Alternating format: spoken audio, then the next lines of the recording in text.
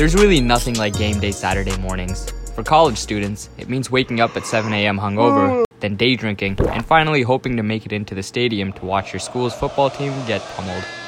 And yeah, you probably should have stayed in and studied for your midterm, but you know. We're just having fun. But like all things, 2020 took it away from us. Last week, the Pac-12 and Big Ten decided to cancel all fall sports, including the football season. The main motivations were the coronavirus is not under control near the universities and there are too many health risks related to the virus. That's too much, son.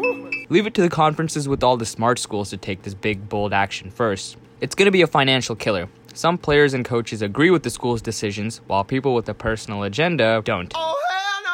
Next year's undisputed number one pick, Trevor Lawrence, has been adamant in saying that players would be safer on campus than back at home.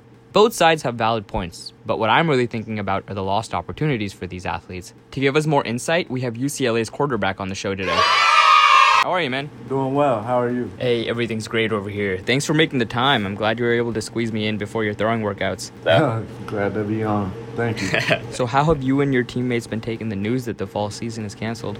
I know everyone had mixed feelings about it. There were different players with different perspectives on the season. Right, yeah. I think first and foremost, the health and safety of student athletes must be taken into consideration, and this move was in line with that. So I can't argue against it. But like, what's going to happen to the seniors who need this last year to attract pro scouts or to, rise in the ranks before the draft? Right. Well, I mean, as far as seniors who were already thinking about getting drafted, they still have that ability, so that's great. And then as far as on the NCAA side, seniors who really need this year to show a different side of them that they hadn't had the chance to prior, hopefully the NCAA comes out with a ruling that extends everyone with an extra year of eligibility. Yeah. Okay. So how are players going to maintain their bodies and skills without this season? We're still using this time to gain more skills. Nice. And the best part is, what better than an entire fall to myself to craft myself into the player I want to be. Yeah.